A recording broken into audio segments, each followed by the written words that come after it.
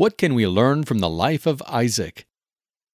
The name Isaac, which means he laughs, was derived from his parents' reaction when God told Abraham that he, at 100 years old, and his wife Sarah, at the age of 90, would have a son. Isaac was Abraham's second son. His first, Ishmael, was by Sarah's maidservant Hagar, as a result of Sarah's impatience to give Abraham a family.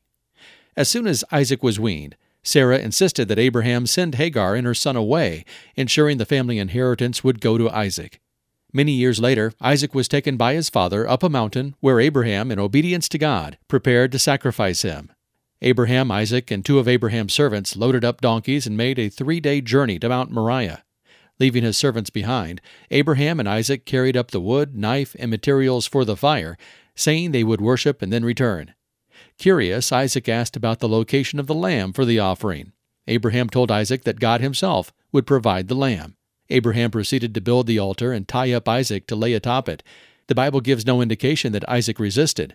As Abraham prepared to kill Isaac, an angel stopped him. Abraham then saw a ram in a thicket and offered it instead. There is an interesting analogy in this account that mirrors God giving up his only son Jesus to be sacrificed.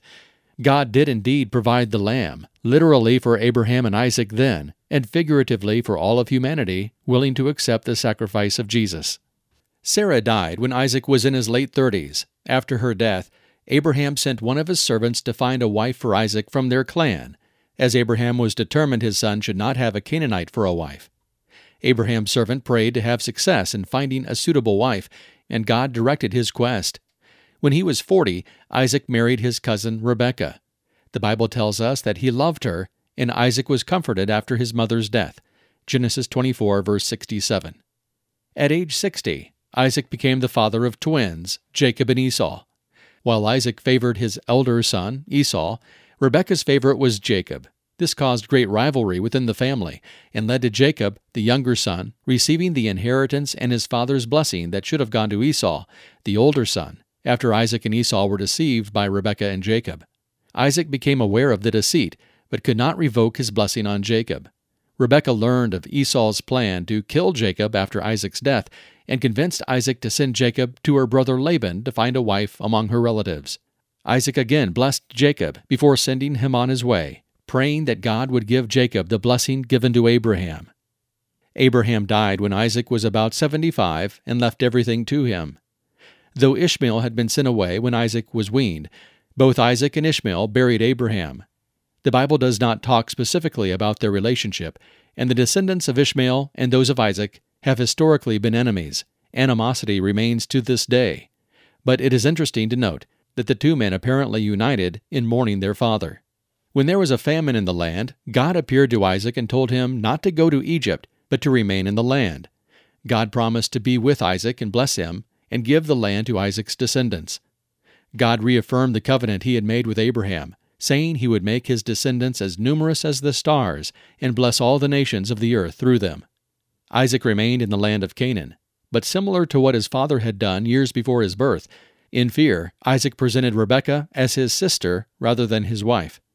But just as God had protected Sarah, he also protected Rebekah.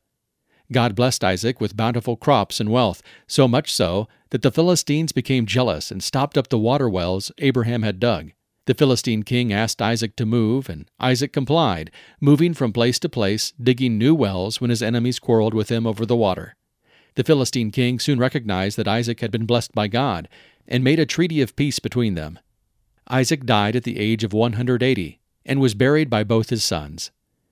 God affirmed his covenant with Isaac's son Jacob, whom he renamed Israel. Though much of Isaac's story is narrative without any readily applicable lessons to our lives, we do see in Isaac a heart surrendered to God's will. For example, he was obedient to Abraham and Sarah and apparently trusting of their guidance. He obeyed when God told him to remain in the land despite the famine and the attacks of his enemies. When Isaac discovered that he had been deceived by his son Jacob, he accepted and submitted to what he recognized as God's will, in spite of it being completely against the accepted tradition at the time.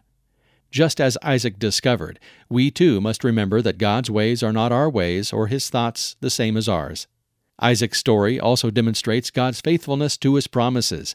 He had made a covenant with Abraham and would continue to uphold it with Isaac and with Isaac's son Jacob.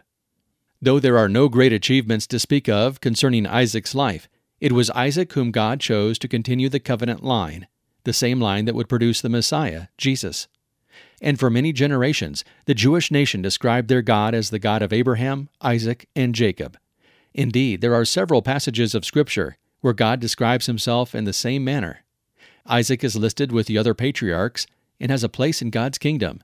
There is no greater honor we can hope to achieve.